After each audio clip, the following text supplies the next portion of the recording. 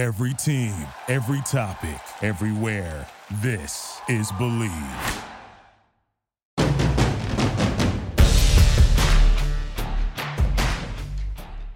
In the Gun, episode number 89. It's time for a Texas Tech preview as we get to Big 12 conference play here on this 2023 regular season for your Mountaineers. You are In the Gun. I'm Wesley Euler with my full voice back here. How about that? It's about darn time. It only took me 4 days to get my vocals back, gentlemen, but we're here. I think we're sounding much better.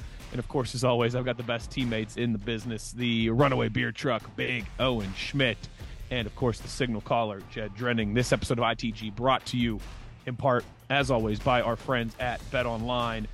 Gentlemen, feels good to be back. I tell you what, I mean, I don't sound like Dana Holgerson anymore. I don't sound like, I don't know, Patrick and SpongeBob. I think I just sound like host Wesley Euler again. So it's good to be back. Good to be with you guys once again.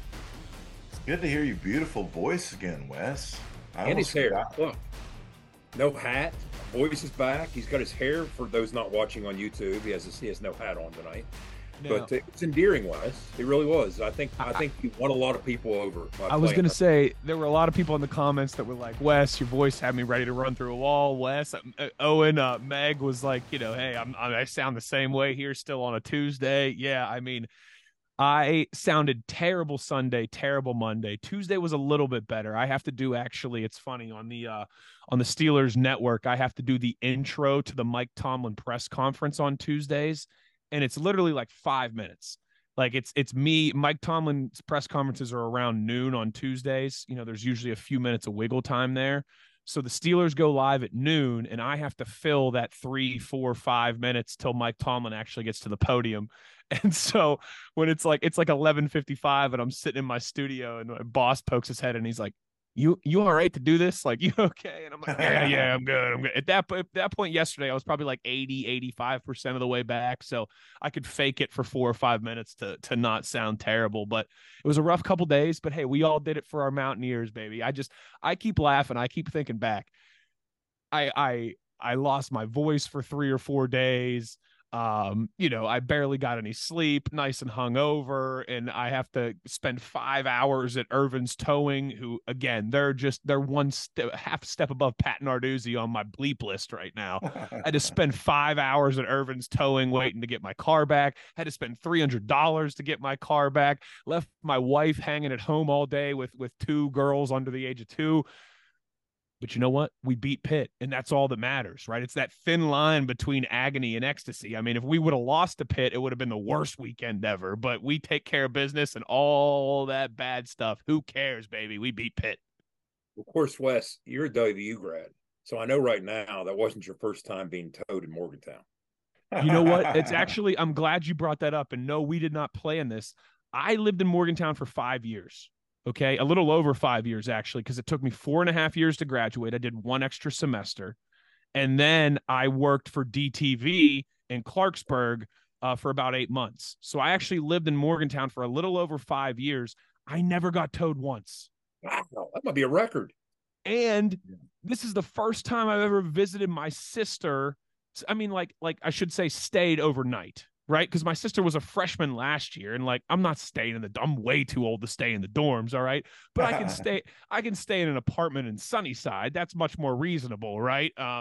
This is the first time I ever stayed with my sister in Morgantown. She's a sophomore now, right? Just got her own place a few weeks ago, a month ago, and yeah, I get towed. That's the way life goes, doesn't it? Oh, and I don't know about you.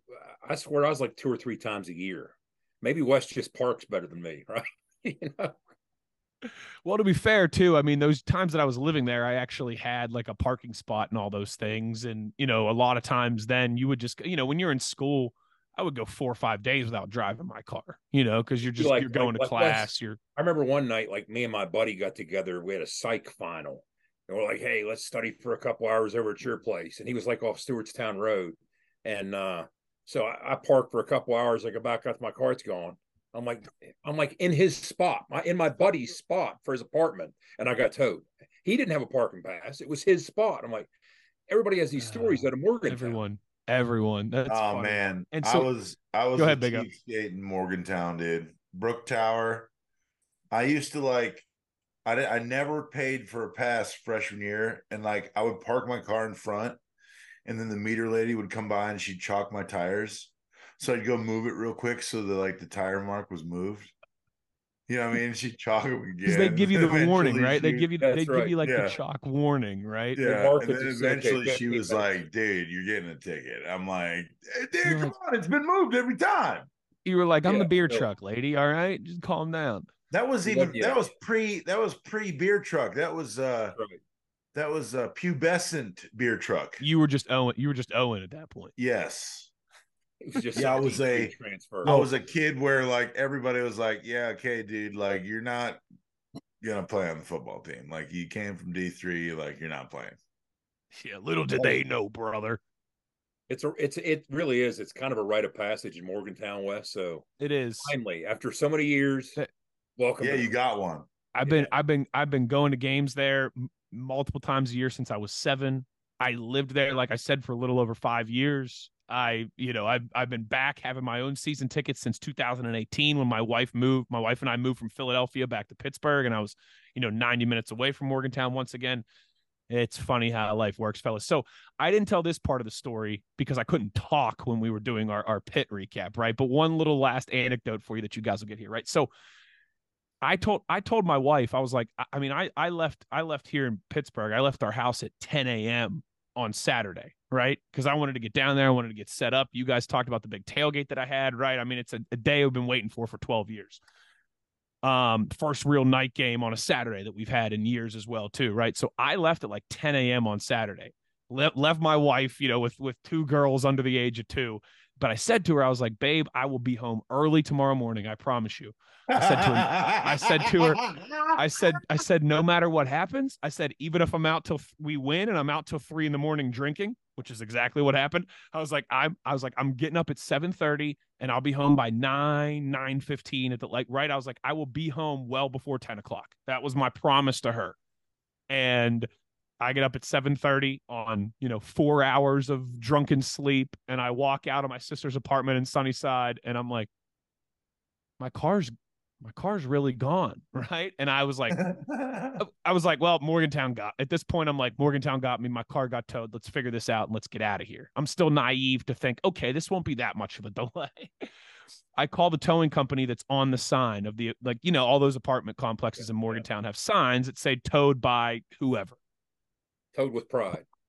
I call the towing company. Some lady answers, and I said, "Hey, I'm at U Club in Sunnyside. I think you guys towed my car." And she goes, "What car do you have?"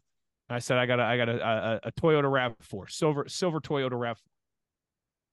There's like a 30-second, 45-second pause, and she goes, "Yeah, I'm looking at the logs here. We didn't tow any cars from U Club last night in Sunnyside. We didn't tow from there at all."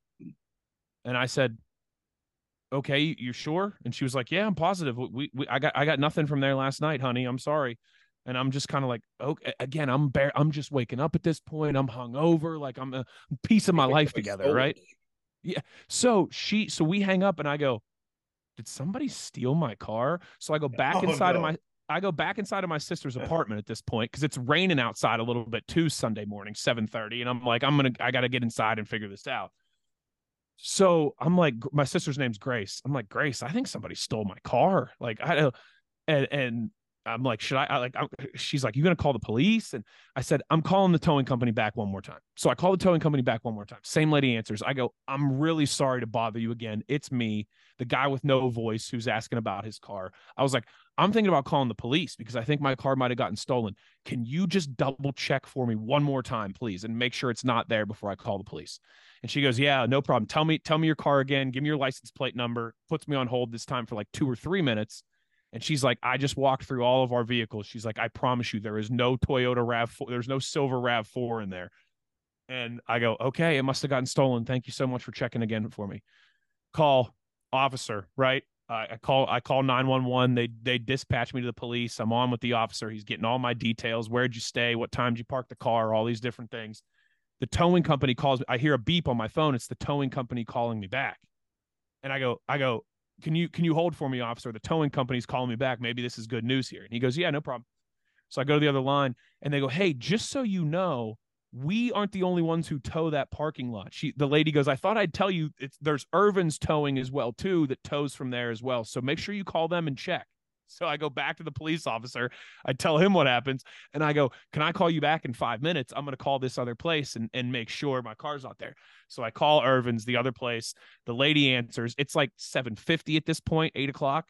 And she goes, yeah, let me check for you. Puts me on hold for maybe not even 30 seconds, like real quick, and goes, yep, we got your car here. We towed it at 4 a.m. last night. And I said, oh, thank God. That's so much better than it being stolen. I said, what time can I get it back? She said, 9 a.m. We'll have somebody here. I said, perfect. I can wait an hour. Call the police officer back. I'm sorry for wasting your time. It was at a different towing place. We're all good. I got to Irvin's at 8:45. It was 1:55 before I got my car back.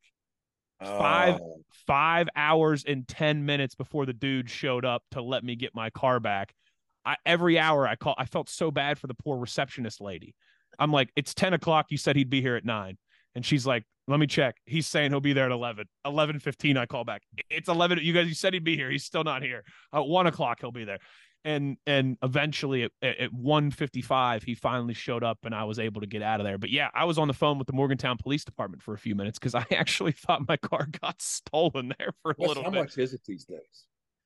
$300. Oh, I'm going to date myself, guys. The first time I got towed, I think it was $35. Yeah. Not to mention big money. Not to mention the $17 Uber that I had to get to the towing company. So $317. Owen's cracking up at me, if you want to be technical. Now, speaking of money, gentlemen, here's the good news. A quick headline before we go to break and get to our Texas Tech preview. Our only headline is not just my my tales from Morgan. Listen, Morgantown got me this past weekend.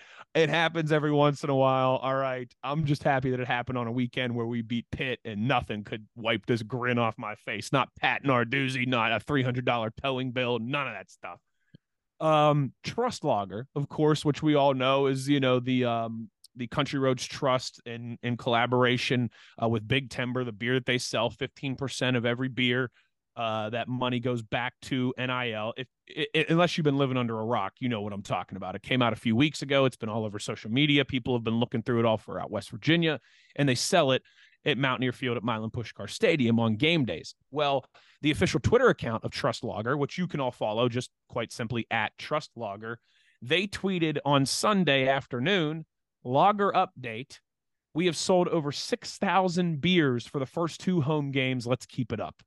Now, Jed, you did the math on here, and we just went with a flat 6,000, right? Because that could mean 6,010. That could mean 6,100, whatever. We'll just go with 6,000. If it's 15% of $11, that's $1.65 a beer that is going to our NIL fund. So through 2 games at Mountaineer Field, that's $9,900, almost 10 grand, probably 10 grand if you do factor in the over 6,000 number there. But I tell you what, boys, for this just relatively getting started, for something that's going to obviously grow from here too, as more and more people find out about Trust Logger and know that they can get it in the stadium and all these things. I tell you what, 10 grand is that's a nice little early stipend to add to the NIL fund there. Absolutely. I'd like to see that number be like, 100,000 beers at those one game. Those are rookie numbers in this racket. I know. I'm like, look, up. dude. And Wes, hey, Morgantown, do better. You can buy at least one a game. Everybody buys one. That's 60,000. That's just the stadium. It's picking up. That's just the stadium. Yeah. From a distribution standpoint. So this is really gonna make a mark. It's really going to start to add up. It already is starting to add up, but we're just discussing what's been sold at the 2 games. We're not talking about what's. It would be cool as heck, like at the game, if they had like one of those thermometers at like, you know what I mean? Like it would fill up. Let's get to 20 grand this game. Yeah. How much would they sell? If Owen, get your lager here. If we said Owen through the stand, hey, get your high school beer. We need Owen. We need Owen to promote it. That's it. Trust Logger here. Trust Logger here. Why do we sound like why do we sound like we're from Boston all of a sudden? That's a good question. Yeah. Hey, because when you sell beer, that's what they all sound like. It's true. It is true. All those all of a sudden. Big O, you're right. It doesn't matter if you go to a Milwaukee Brewers game, a Boston Red Sox game, a Texas Rangers games. Beer here. You want some cotton candy and some cold beer? They're all gangsters from 1928. I see what you're saying, Lefty. I agree with Owen. We need to pump those numbers up. Those are rookie numbers. But I also think it's still a relative new concept. You guys know how those things take time. I think people like us that are active on social media and things like that know about it. But I think the word is still getting out there about Trust Lager. It's only a couple months old, to be fair. So if we're going to make about $5,000 a game for the first season, right? I mean, you'll take $30,000. That'll be $30,000 by the end of the year if this pace maintains for the NIL in just the stadium. And then hopefully you grow that number from there. But that was pretty cool. Over 6,000. Now, obviously, that's not all beers in the stadium, right? Because people are still buying, what they drink. But it's a nice start. It's a good baseline. But let's pump those numbers up. Yeah, funnel it toward that. And you know what? This is probably the best spot in the show before we forget. 61,000 people helped. That helped the cause, right? And look, every media function I've had this week, I go out of my way when people suggest to me, well, you're coming off that big crowd and that big game. What are you going to do against Texas Tech?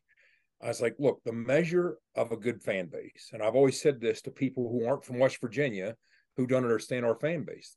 The measure of a good fan base isn't what you do against your rival, what your fan base does from a turnout standpoint against your rival. It's what you do the week before your rival and what you do the week after your rival. That is the yardstick. That's the true barometer that you measure a solid fan base. So Mountaineer fans, Mountaineer Nation, we've said it before, we'll say it again. You've heard Neil say it this week. You've heard everybody talk about it this week. If you can make the kind of difference against Texas Tech that you made Saturday night, which was a huge difference, I mean, that is a true home field advantage. Show up, get loud, get rowdy, and make the same difference against Texas Tech and the rest of them that you did against the Pitt Panthers. Amen. Yeah, 12 man's a real thing. Absolutely. It absolutely was. And like Owen said on our last podcast, that game last Saturday night felt like the old days. Yeah. And let's keep that rolling this season and let's start out positive. Because I mean, listen, you got 3 home games here in a row. You guys do the math on that. You got to pay those back at some point, right? We're gonna have to go on the road. So let's take advantage of this opportunity. 3:30 kickoff too, which in my opinion is the Lord's time to kick off. It's the best, right?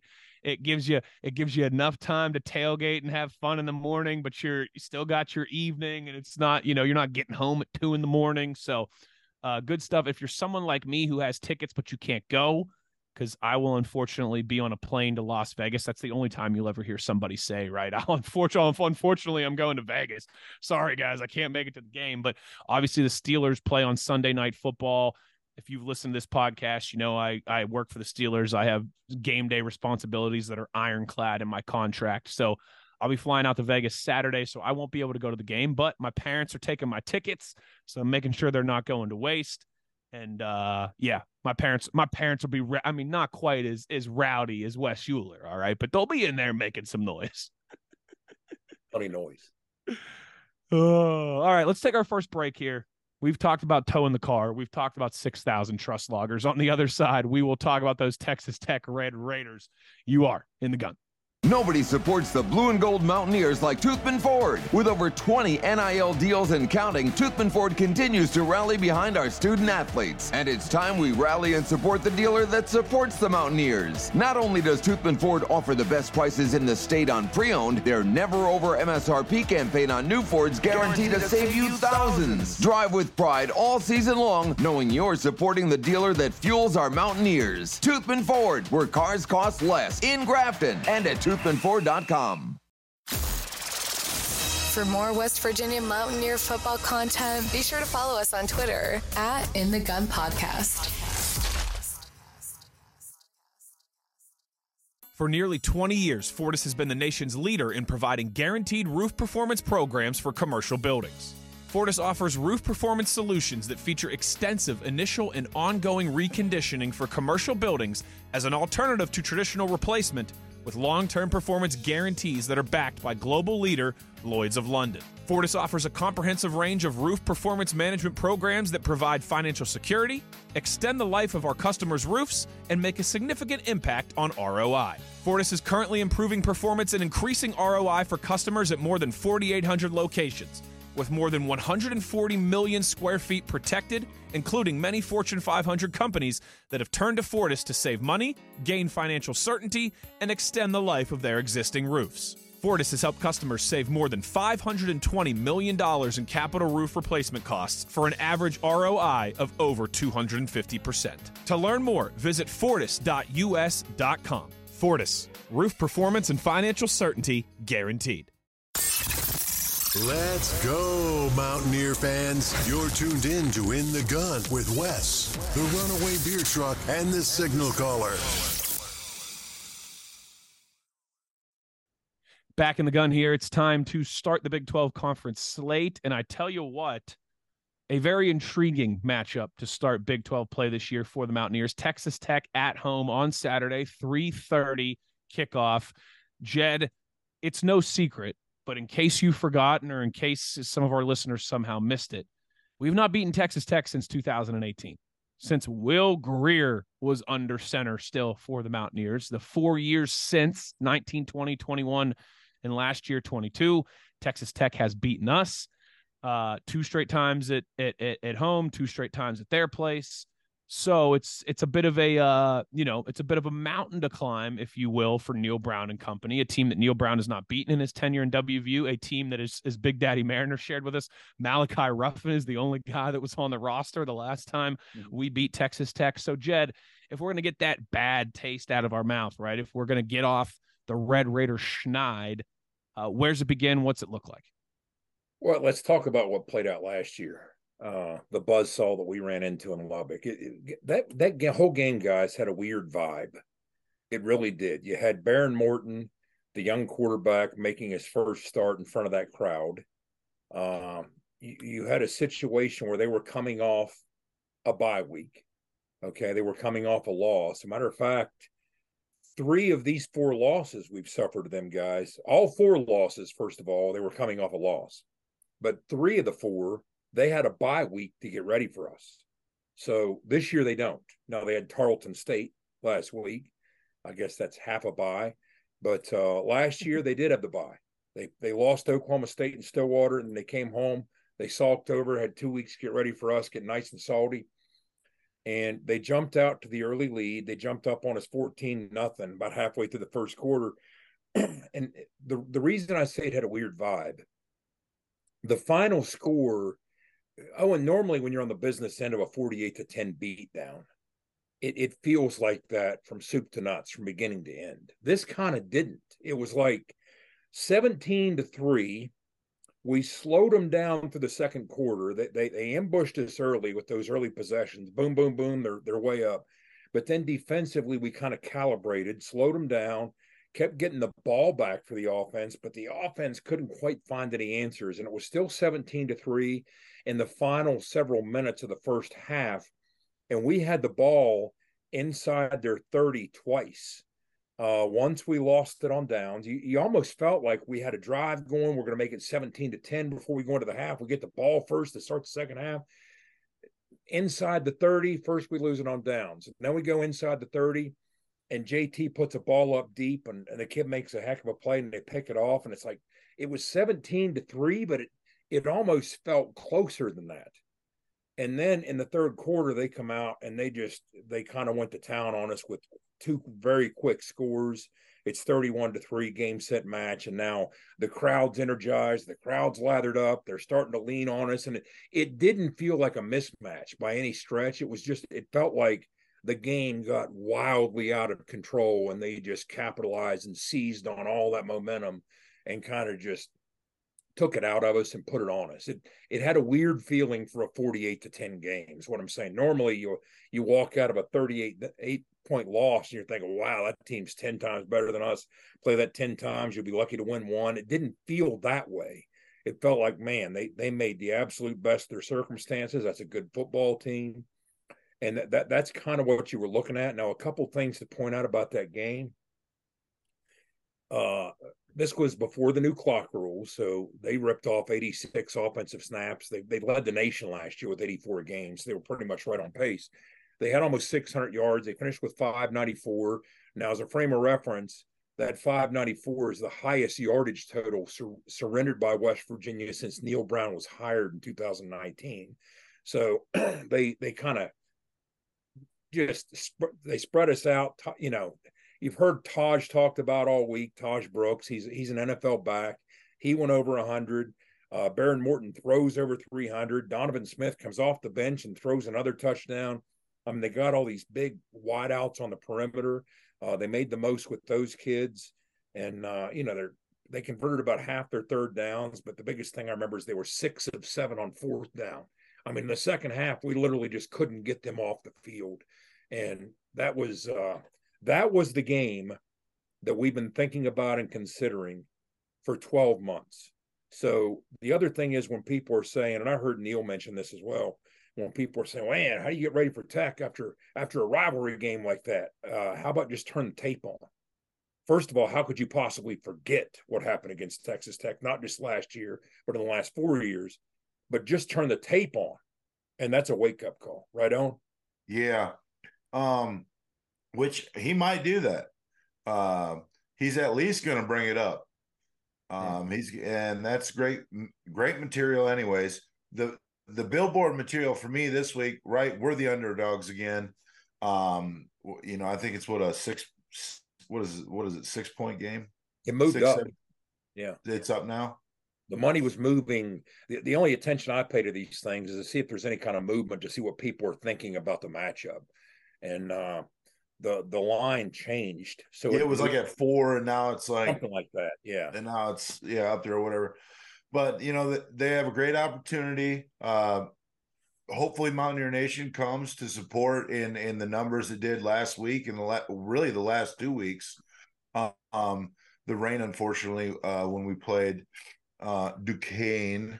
But I think this week we're going to come out and strengthen numbers. 12th man's going to be available for us. We just need to stretch the field vertically and play our game. We have to solidify the run, and we have to somehow come up with some explosive plays in the pass game.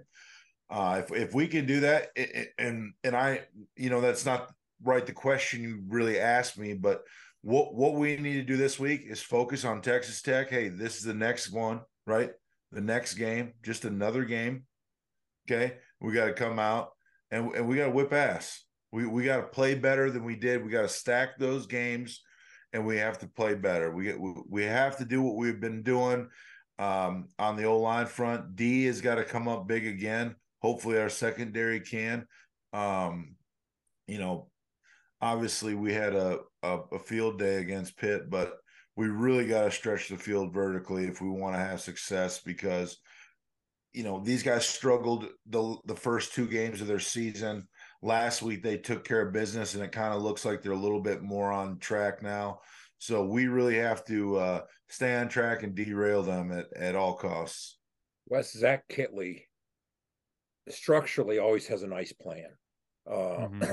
He's one of the up-and-coming young coordinators. He's the newest branch of the air raid. I think what you get with him, he was a guy that was on staff when Mahomes was there with Kingsbury. So he has the pedigree. He checks all the boxes as a Texas Tech OC. He's an air raid guy through and through, but he's more of an 11 personnel guy. He's more of a matchup guy. He does love tempo, but again, interestingly enough, when you think back to what he was doing at Western Kentucky, same type of thing, blistering speed, putting the football vertical, you know, big playmakers on the perimeter. A year ago, as I said, they averaged 84 snaps a game. Well, through 3 games so far, and that's kind of getting to the point that you have some frame of reference, right? Here we go back to that conversation about this new clock rule. They're at 74 snaps a game. It's not because he's pumping the brakes, right? They're playing the same style of football, guys. When I watch the tape, I still see the tempo, but they're down to 74 snaps a game. So that they're a rhythm-based offense. Last year, when you look at plays of 10 plus yards, if you want to run 84 snaps a game like they did last year, you're going to have to get a bunch of first downs in succession. So it takes a lot of 10-plus yard plays. So last year they were averaging 17 of those a game. This year it's down to 14. Again, you see the numbers kind of contracting, I think in part not because of their lack of playmakers, but because of the differences in the game. They always say they have a basketball team on the perimeter. Same thing this year. You're going to see a couple 6'5" wideouts that can jump out of the building, making plays all over the field. And then they got these scatter bugs playing slot. They got talent at tight end. And then they got Taj Brooks at running back. So they got all kind of options. Now, this will give you another indication. They've already forced 5 defensive pass interferences. That's the most in the Big 12. So that speaks to the kind of challenge that they present for your back end. We talk about what's going on with West Virginia's back end appearing as though it's starting to come into its own, and dare we say gaining some confidence. Excuse me. But Aubrey Burks, the fearless leader of that group, we love what we've seen out of Beanie through three games as, again, some frame of reference. At the other corner, Malachi playing some brave football. You know, he's fearless. Don't tell him he's limited in skill. He just keeps coming and coming and coming. Beat him deep, he keeps coming back. I mean, that's the mindset you want at corner. You saw those guys really start to click, especially in the second half against Pitt. They're feeding off each other. They're believing in each other.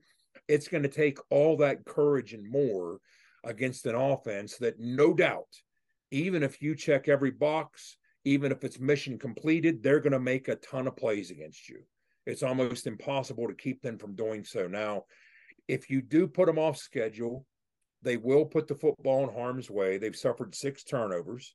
That's not an aberration because, again, since Kitley took over last year, they have 25 turnovers, which is the most in the Big 12.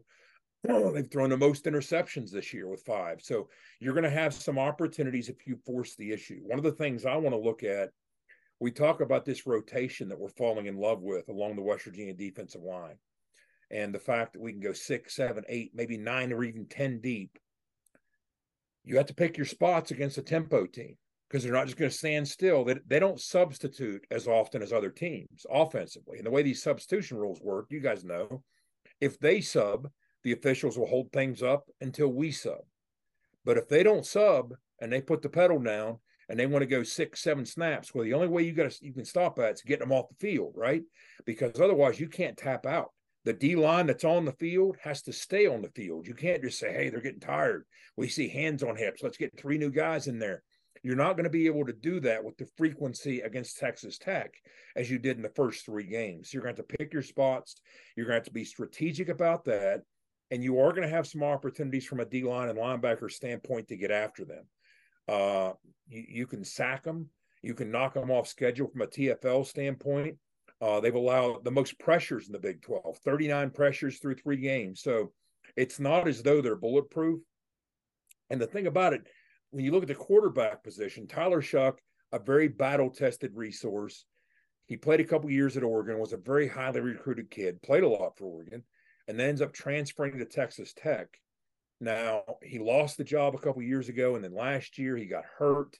And it wasn't until he got healthy and came back late in the year that they hit that hot streak when they won out with those 4 games at the end of the year, played that great bowl game.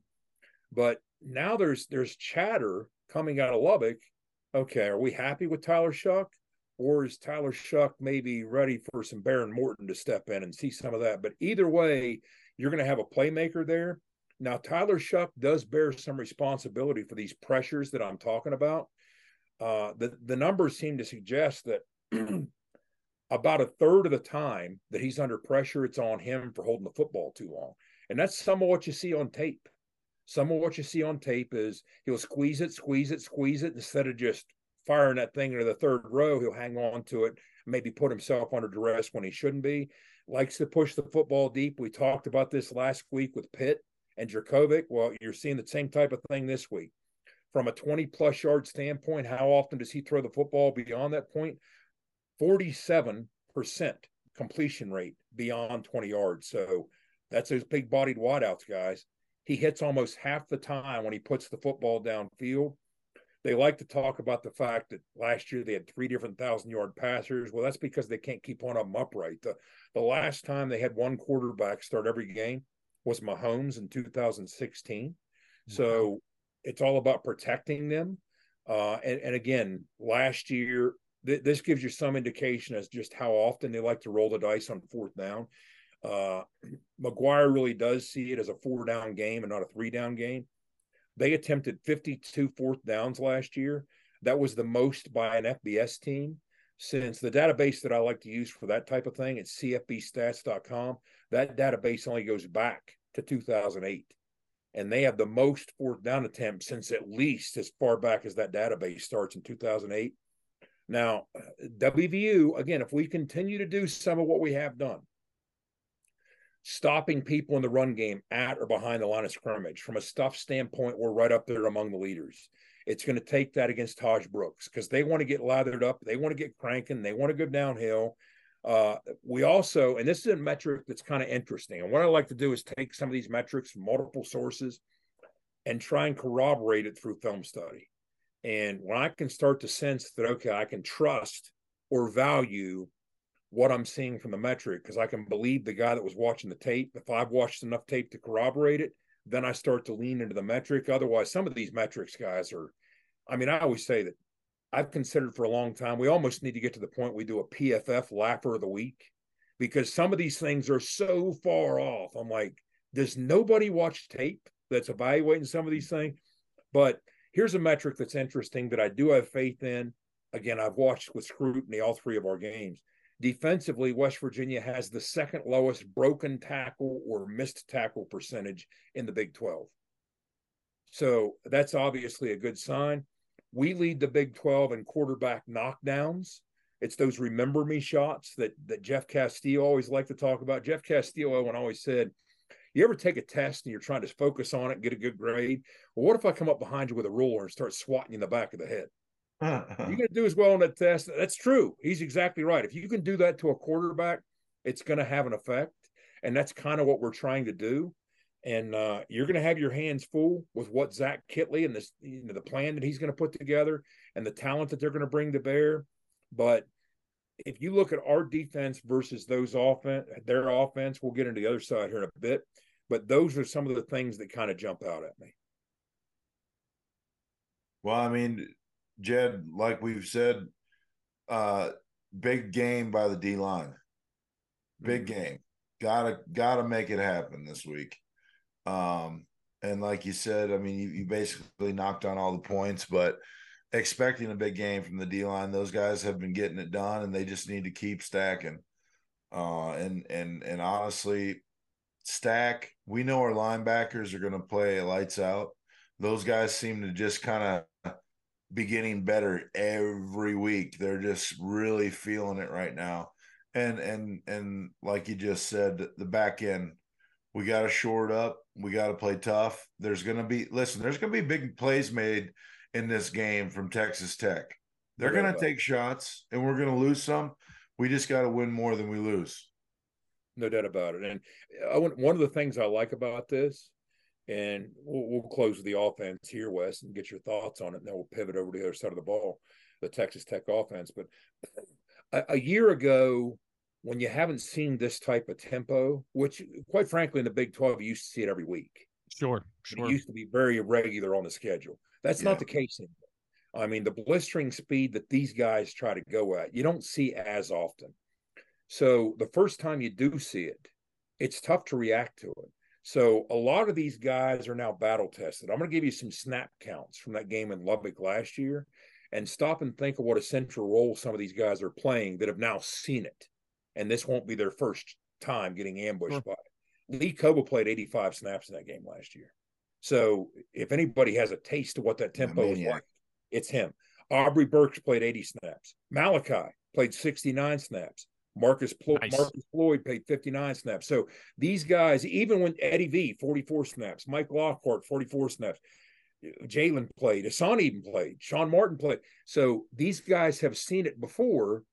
Now it's a function of, all right, you spent the entire offseason studying this tape, learning from this tape, but more so than that, studying and appreciate the things that don't necessarily as much show on tape, and that's their tempo. Because we always said this when we played for Rich, Owen, you can't truly emulate the speed of an up-tempo attack in practice. I mean, you can't do it as efficiently as you like with a scout team looking at cue cards.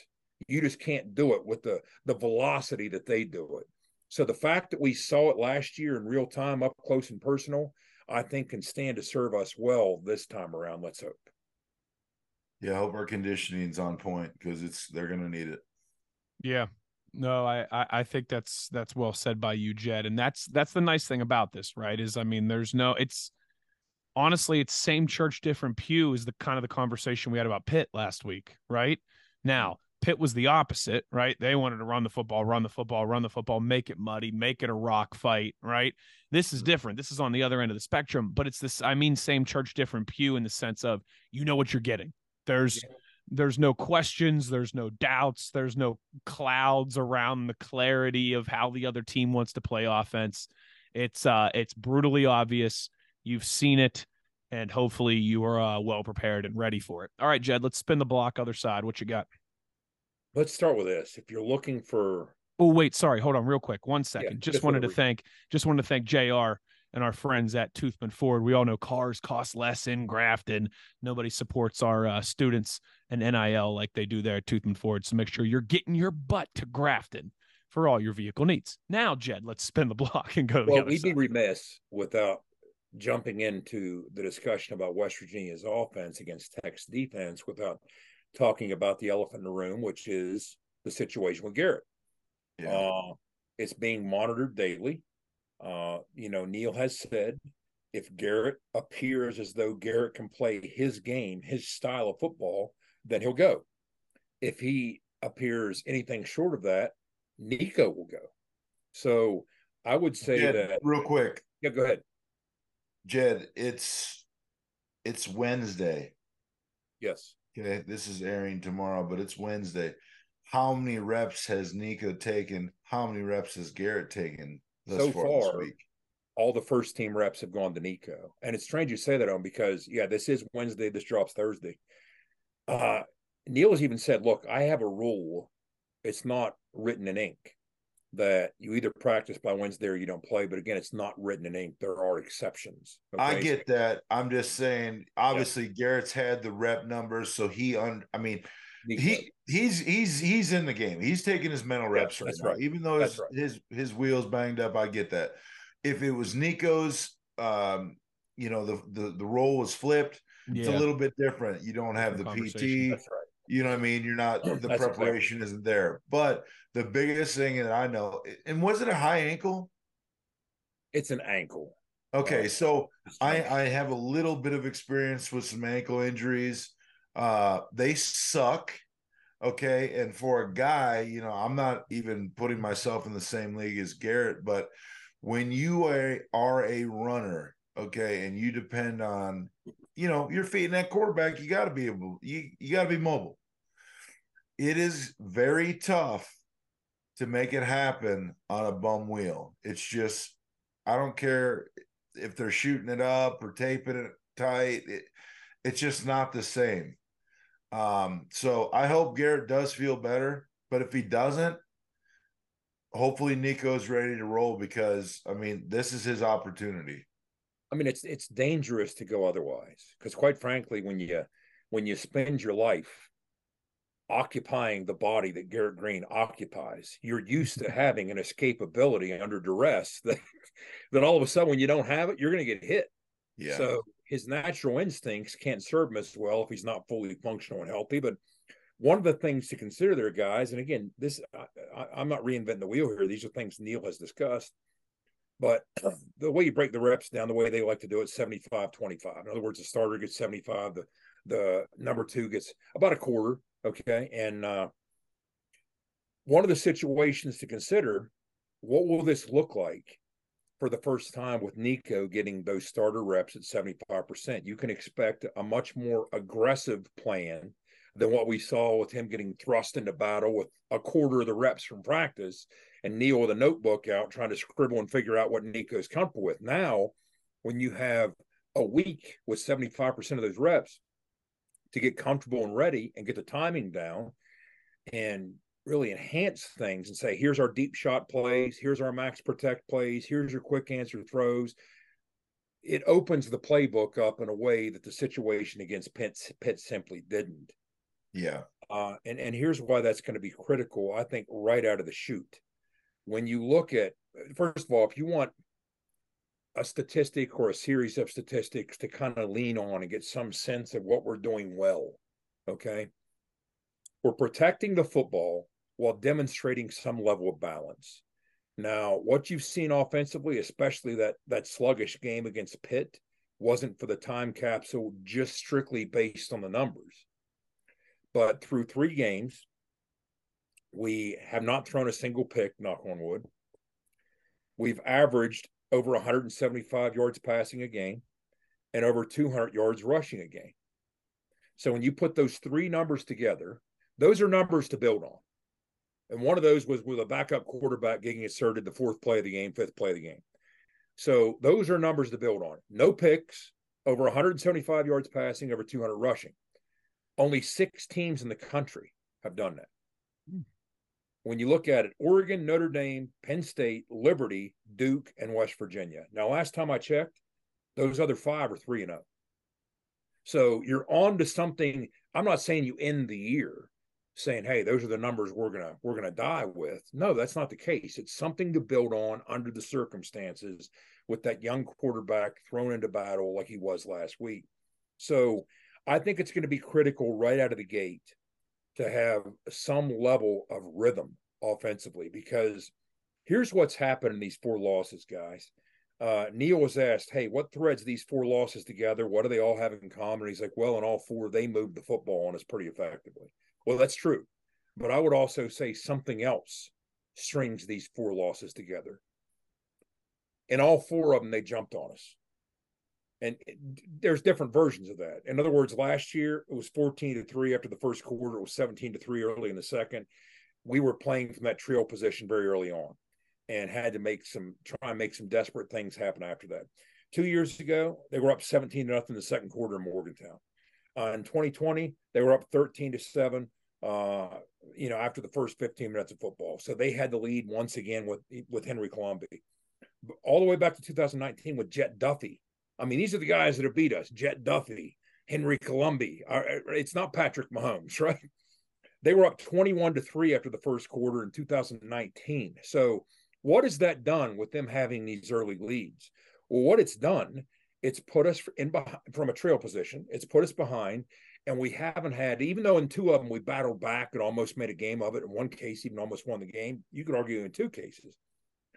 But we haven't been the balanced football team for the stretch of 60 minutes that we want to be. So we know how different we are when we're able to run the football versus not. And guys, look at the rushing totals in the 4 consecutive losses to these guys. 73 yards, 2.8 yards a carry. 94 yards, 3.5 a carry. 3.1 a carry, 2.8 a carry. Stop me when you see a trend emerging here. We've had no balance.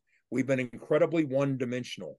We have to run the football. People like to talk about some of the success that we had years ago against Texas Tech. Like I think back to the 37-34 Josh Lambert game in Lubbock with the walk-off field goal, that we were down 34-20 in the 4th quarter. Clint worked his magic. You know what I think of in that game, guys? I don't think of any of the things, first and foremost, what I just said. I think of the fact that we ran for 249 on them, and both Wendell and Russell Shell went over 100. We leaned on them for 60 minutes. People talk about, everybody said, Patrick Mahomes never beat us. He was 0-2 against us. Guess what we did in the 2 games against Patrick Mahomes that I've heard nobody mention? Ran the dang ball. Wes, we ran for 300 yards in each of those games. Yes, you're going to win a whole lot of football games.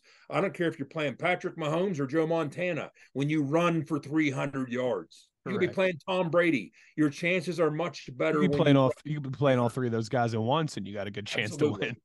So we're going to need to get a fast start and not get knocked off schedule and not fall behind by multiple scores, because that makes them even more dangerous than they typically are. And when you look at what they like to do, I've studied a lot of tape on Tim DeRuyter. Tim DeRuyter has been around forever. There's very few things as a D coordinator, as a defensive play caller, that he has not seen.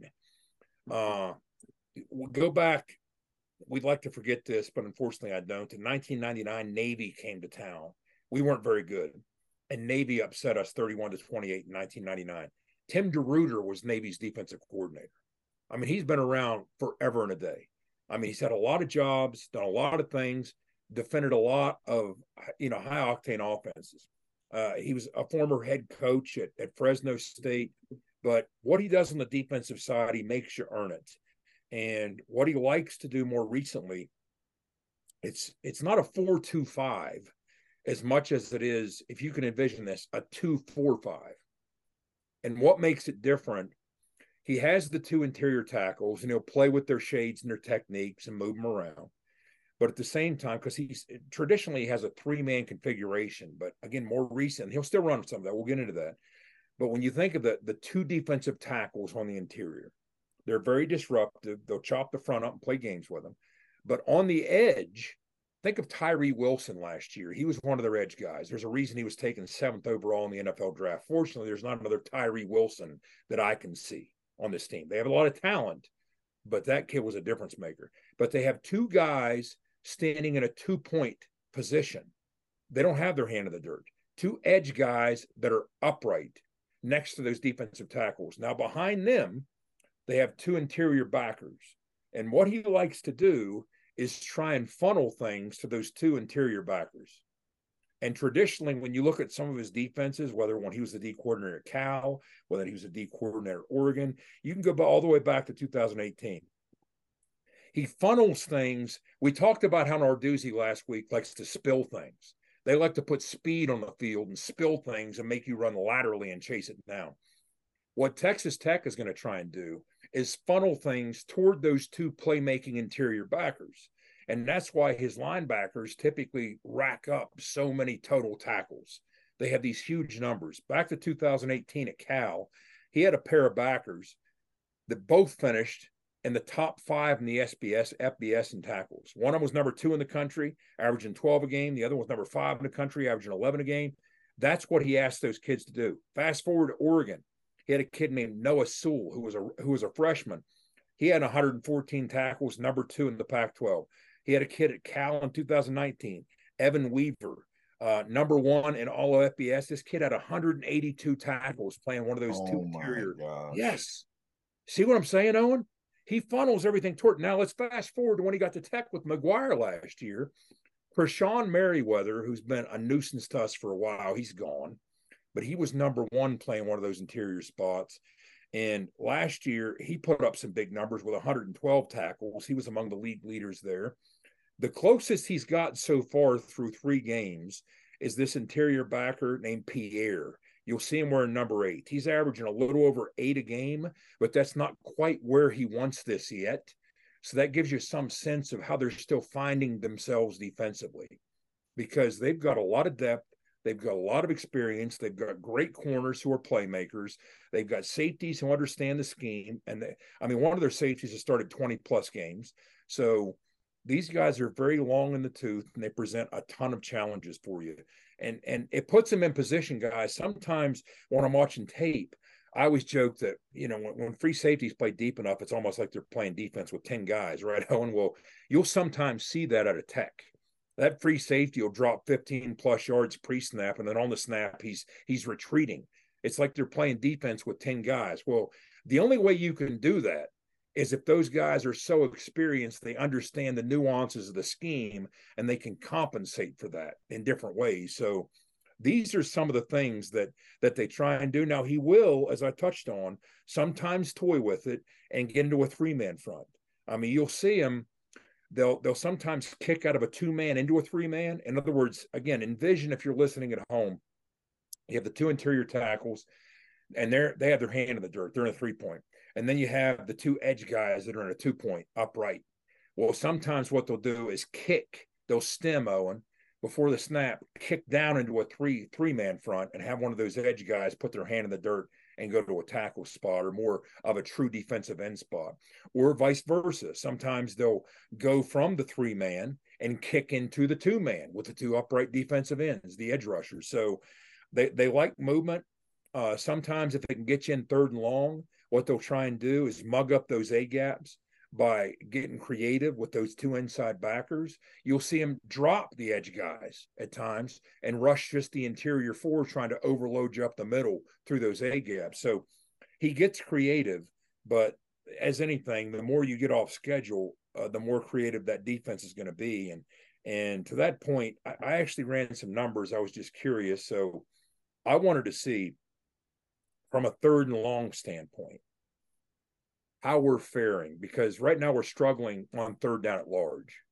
We're third from last in the Big 12 in offensive efficiency on third down. And it seemed off because we seem to be winning on some first downs, right? Well, if you look at the percentage of third downs we've faced that are third down and 7 or longer, okay, we have the fourth fewest in the Big 12. In other words, only 36% of our third downs are third and 7 or longer. So what we need to do is do a better job of converting those third and intermediates. When it's third down and 4 to 6 yards, we're only hitting on 40% of them. That number needs to go up.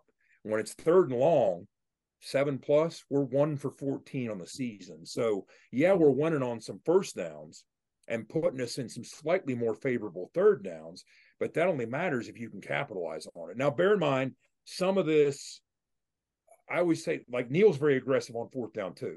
So you have to accommodate that fact when you're thinking, like I do the same thing when I'm looking at Texas Tech's third down numbers. Sometimes these play callers who are 4-down teams might have a slightly lower number on third down because they think, hey, I'm playing for 4 anyway. I'm not trying to convert on third. I want a more manageable fourth. But that being said, I'd like to see us have a little more success on those third and intermediate situations. But the good thing about it is, at least we're staying out of the third and longs. But guys, one of the things that I've noticed, and offensively, when you look at what we're good at, look at what we're struggling at, look at some of the things we can improve at, one of the things I'd like to see us improve at, and quite frankly, I think in part it's because we haven't had to play as much pitch and catch. That just hasn't been the nature of these 3 games. We haven't thrown that much. I don't remember our receivers making a tackle or miss yet this year. Do you guys? I don't remember a broken tackle. I don't remember a missed tackle. Correct me if I'm wrong. I've watched every snap. Yeah. Several times, okay? And unless I'm forgetting something, I don't remember. Now, limited opportunities because we haven't thrown as much, but we're averaging over 175 pass yards a game. It's not like we're Army or Air Force, all right? We're throwing enough to throw for 175 a game, but I don't remember a whole lot of plays being made after the catch. Like even when you think of the Hudson Clement plays, those were more vertical, outside release verticals. You get wide open, yeah, that type of thing. But just in terms of, hey, you catch a slant and you make a guy miss, and the next thing you know, you got a big play. Or even on a perimeter screen, we haven't seen a lot of that quite yet. That's true. And that's something that needs to change. And that's part of how you address these third downs we're talking about. Yeah, and the biggest thing too is those are hustle plays. Yeah, so right. not only were we asking playmakers to be playmakers, but when you're hustling towards the ball, as you should, if you're being coached correctly, in my book, that's how I was always taught. Those plays start to happen, right? Because somebody gets in the way of somebody makes a great block downfield. Those are just kind of like our same things in the run game a little bit. If we could get the downfield blocks sealed up a little bit better, you're going to see those explosive runs start to take place more and more as the season progresses. But 100%, Jed, like we need to make one guy miss, and we need a little bit more hustle as far as getting and trying to make those plays downfield. Oh, and let me ask you this. Wes, it's almost getting to the point where we need to find a sponsor for our stretch play outside zone segment of the podcast, right? Because it really is becoming, one of the straws that stirs our drink offensively. And who better to talk to about than a guy who ran it both incredibly effectively at West Virginia, in the NFL, played for some of the legends of the game who coach it the best in the NFL and in college. Oh, and let's talk about this. You're facing a defense, and what Tim DeRuyter, as we talked about, likes to do, he likes to funnel those things back toward those interior backers. So if you're running the stretch play, you've walked us through it so many times. You really have 3 real options. You can bounce it, okay? In other words, hit the perimeter, get the edge, and get outside up the field, okay? You can bang it, which means basically go vertical as soon as you see daylight or a crease, or you can bend it, which means go back towards the double team, cut under it, and get upfield. So let's think of what Tech's trying to do defensively. You would think when they're defending that stretch play, they want you to either bang it or maybe even bend it back inside. Mm-hmm. So how do you see that unfolding against a defense that's trying to do that? Well, obviously they're trying to get out. They're trying to funnel the plays back inside. So they want outside leverage. Yeah. So in my opinion, sometimes I would take it upon myself if there was like a weak kind of outside hat as a fullback, I'd go chip that guy and make it an outside read. And then I'd look eyes inside, and we'd spill the play outside. You're saying chip him. I'm not saying that we're going to have that luxury. Okay. Huh? You're saying chip him outside shoulder. Is that what you're saying? I'm saying, so you got two guys. So the whole point of the reads is, if our lineman has the guy and we're seeing his hat on the outside, that's telling us, hey, it's a bang. But sometimes against a team that wants to spill you inside, you might force a stretch play to bounce, because what you would do is, I would basically, if I can get to the edge, instead of them running laterally across the line, I would end up taking that read not trusting my read at all, okay, and saying, look, I'm taking this outside. So it might be a forced bounce play where we're trying to force a stretch play outside because we know those guys are trying to funnel everyone back in. And a lot of times, like what I was saying is, I see that hat on the outside, but it's a soft hat. And what I mean by that is, I just know personally that I can get there and I can chip that guy back inside, creating the bounce play. You know what we need to do? What I'm going to do, I'm going to send to Skylar just a graphic that will give some people some indication as to what the X's and O's of a basic stretch play look like. And we'll put it on screen for those watching on YouTube. And we'll put it up during this conversation so they can kind of glance at it and get some sense of what you're saying. Because in my mind's eye, I see it perfectly, but maybe not everybody. I know it, and it's hard. It's hard to kind of explain it a little bit. I'm trying to do the best I can. But a lot of people will get pissed and they'll say, "Golly, why are we running that stretch play all the time?" Well, that's the beauty of the stretch play. It's not really one play.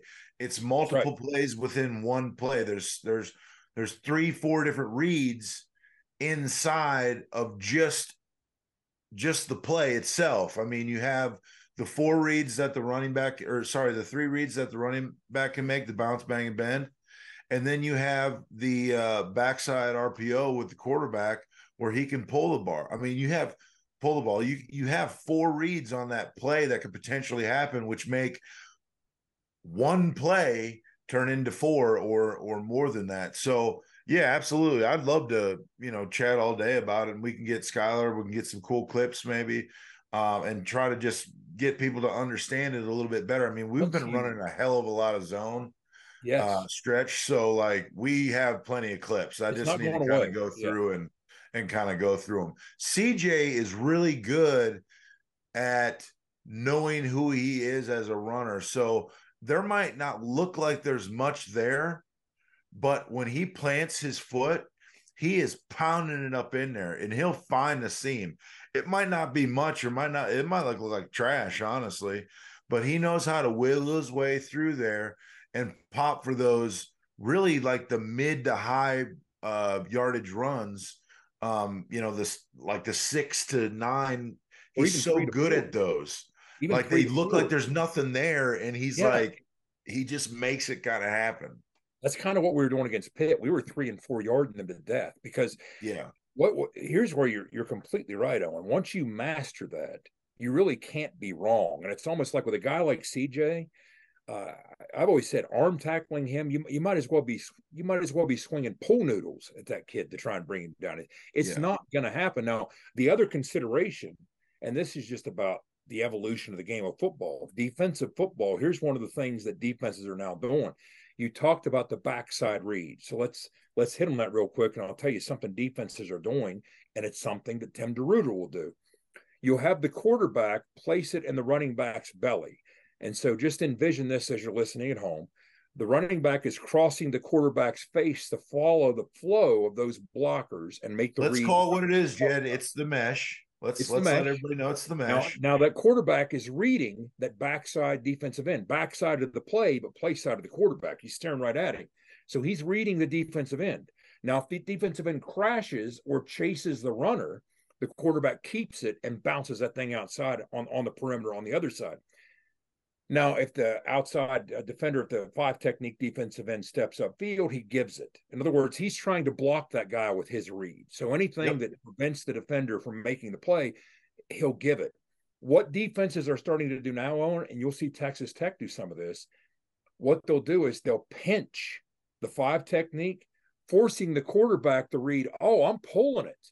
And they'll scrape the backer over top to defend the backside keep by the quarterback. So they're getting a little more savvy of it too, but something we saw them roll out against Pitt that we hadn't unveiled in a game quite yet. And here's why I think this is interesting. When you run the stretch play, you're talking about when you were a lead blocker for Steve or Noel. You were a lead blocker. Sorry. I'm glad you said that, Owen. And here's why.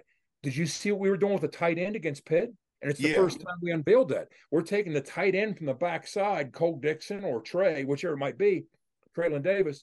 So we're taking them from the backside, very short motion before the defense can accommodate for it. And bang, we're snapping the ball. Now they're the lead blocker to the play side of that stretch. So they would be basically assuming the role that you just talked about as the lead blocker. So if we're going to bounce that thing outside, it will be keyed off the block of that tight end that Mountaineer fans saw with that cross motion with the lead block in the stretch play last week. Yeah, because really based on flow of the traffic of the game, you know, it was kind of unspoken with Coach McGee. It was kind of like, you know, if you make it work, all right, we're good with that. And like I said, that was just trusting your abilities, and that's how you could kind of manipulate it. If it was like, you know what I mean? You know, they want to make it soft in the middle there. And that, what I mean is they're trying to funnel everything back and be hard on the outside so they can spill everything back inside. So, you know, who knows what we'll do this week? That might be a big game plan where, you know, he tells them, look, this is we're bouncing this regardless. So I need you to go outside, and I need you to basically chip that guy inside so that the tackle can take him over, right? And then basically now you're just looking inside to next available defender. But who knows? I loved the kind of cross motion stuff we were doing too, and then really wearing it out. We were wearing the shit out of that play, dude. Yes, and then dump ski for the tutty. Kind of, if you look back to the Fiesta Bowl when we played Oklahoma, we did some of that. Where I was at tight end basically, and I was coming across the formation, and like there were sometimes I was like, who do I even block? Because there's nobody even here because there's so much flow, you know what I mean? Yeah. But that's the beauty of that play. Some people get wore out about it, and they're like, I don't get it why we keep running this. And that's the whole point of it. You wear it out, you grind it out, and now you have a plethora of other stuff off of that play. There's it's the Denzel Washington and Remember the Titans. That's exactly right. It's Novocaine. Just give it time. It always works. Yeah, absolutely. There are so many different ways that this can unfold. It's like if you run, and Owen, if you and I were to sit there and watch tape, we watch 20 stretch plays, and all 20 would be different. But maybe to the fan, they're thinking, well, why you run that same play 20 times? Yeah. It's not the same play. It's just not the same play. There are so many that's what they see on both sides of the ball. Yeah, that's what they end up seeing, and they get frustrated about it. And it's like, buddy, that's the glory of the play. Yeah, absolutely. You know, and that's what sets up so much in the pass game and more in the counter game if you want to run counters off of running that. But We've been doing very well at it. And here's what I got to say. That's a credit to the O-line. You know what I mean? It's credit to the O-line.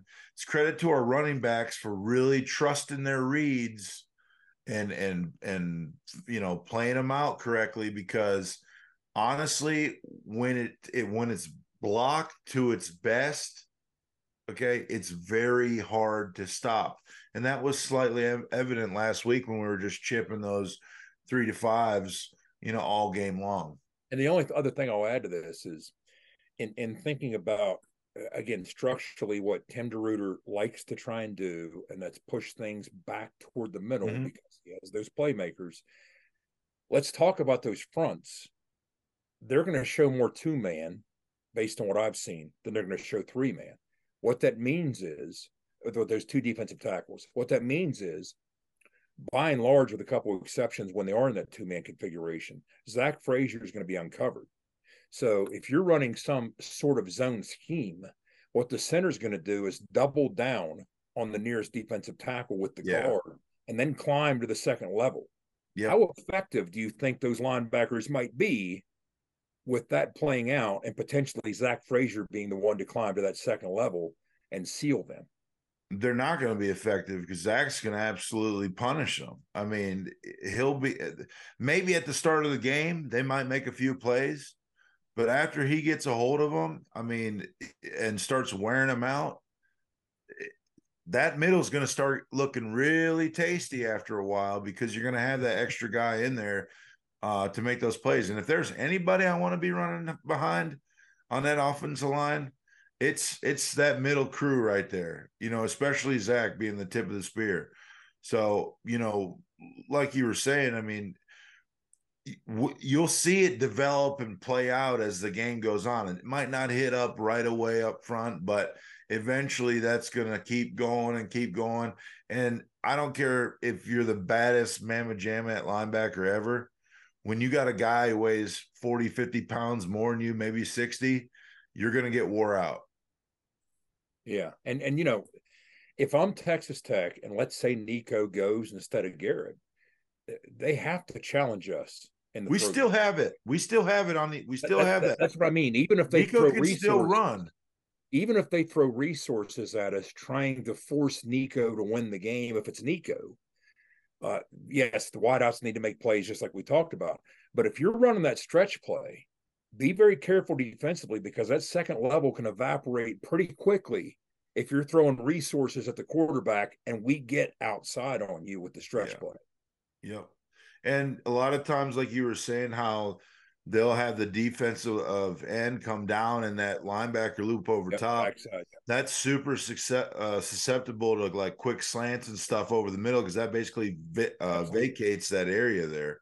So that's a whole nother part of the stretch deal. Look, okay, if this is the read you see a double read here. Okay, now boop, we'll dink and dunk real quick over top. And hopefully our slot guys can really have a big game there too as well. But it's an evolution. It's crazy, the games with inside the games. Yeah, it is absolutely. Well, you're going to fill that void with some sort of route that's attached to an RPO piece. Yeah, I mean, every time we run the ball, just about every time, there is an RPO attachment to it, whether it's a quick screen, whatever it might be. But yep. Bad news for all of our listeners. You're just getting invoiced for this clinic on the stretch play that Jed and Owen put down. All right. So expect the bill in the mail, 7 to 10 business days. We expect you to remit payment within the next 30 days by the time we get to Halloween. No, that was great stuff. That was a lot of fun. I enjoyed that. We might have to maybe I'll add that to our list of off-season topics that we can still get on. We'll do a stretch play seminar here at some point, maybe in the middle. You know what? Maybe we'll do it in the Peach Lot when we have our little preseason tailgate party. Now we're talking. I like it. Can Big O work the smoker and the telestrator at the same time? I'm glad you said that, Wes. Hit our poll, which we're trying to figure out here. We're going to post a poll. Oh, yeah. So basically what we're going to try and do is, and this will evolve. We'll get it polished up and everything. But you guys, if you're a loyal listener, we make our picks every week, right? Signal caller, beer truck, I pick defense of the week. Skylar picks the offense of the week. We're going to start getting you guys involved with that. So we'll put out a link on our Twitter account, In the Gun Podcast, on X, I guess, as it's technically called now. I'm still calling it Twitter. I will for probably the next 5 years. But In the Gun Podcast on Twitter, on X, on whatever Elon Musk decides to call it this week. And we'll have a link on there for you, and you can pick your signal caller, your beer truck, your offense of the week, your defense of the week. If you get all 4 correct, we got some prizes. Right now, we're thinking an Owen Schmidt rookie card, an autographed Owen Schmidt rookie card. We got some other possibilities. Maybe we'll do some merch giveaways eventually.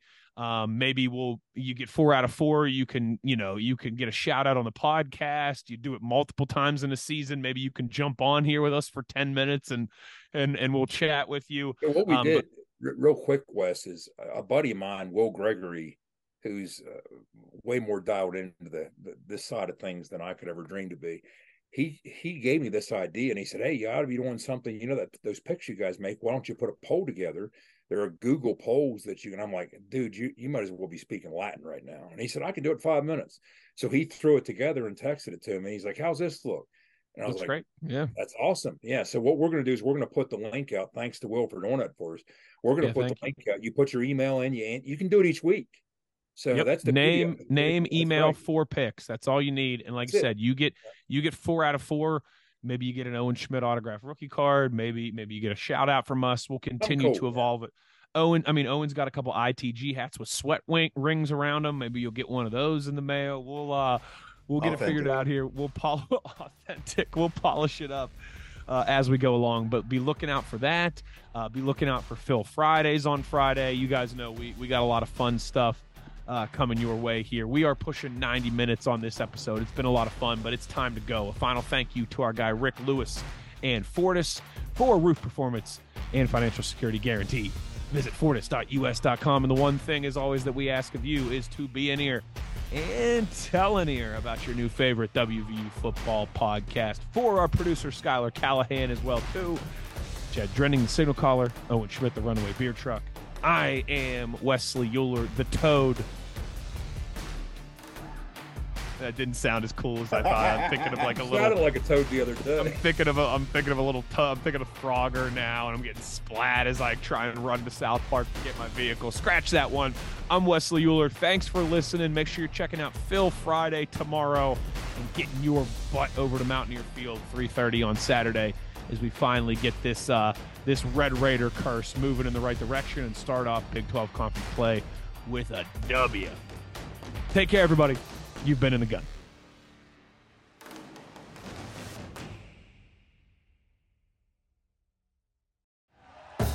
Thank you for listening to Believe. You can show support to your host by subscribing to the show and giving us a 5-star rating on your preferred platform.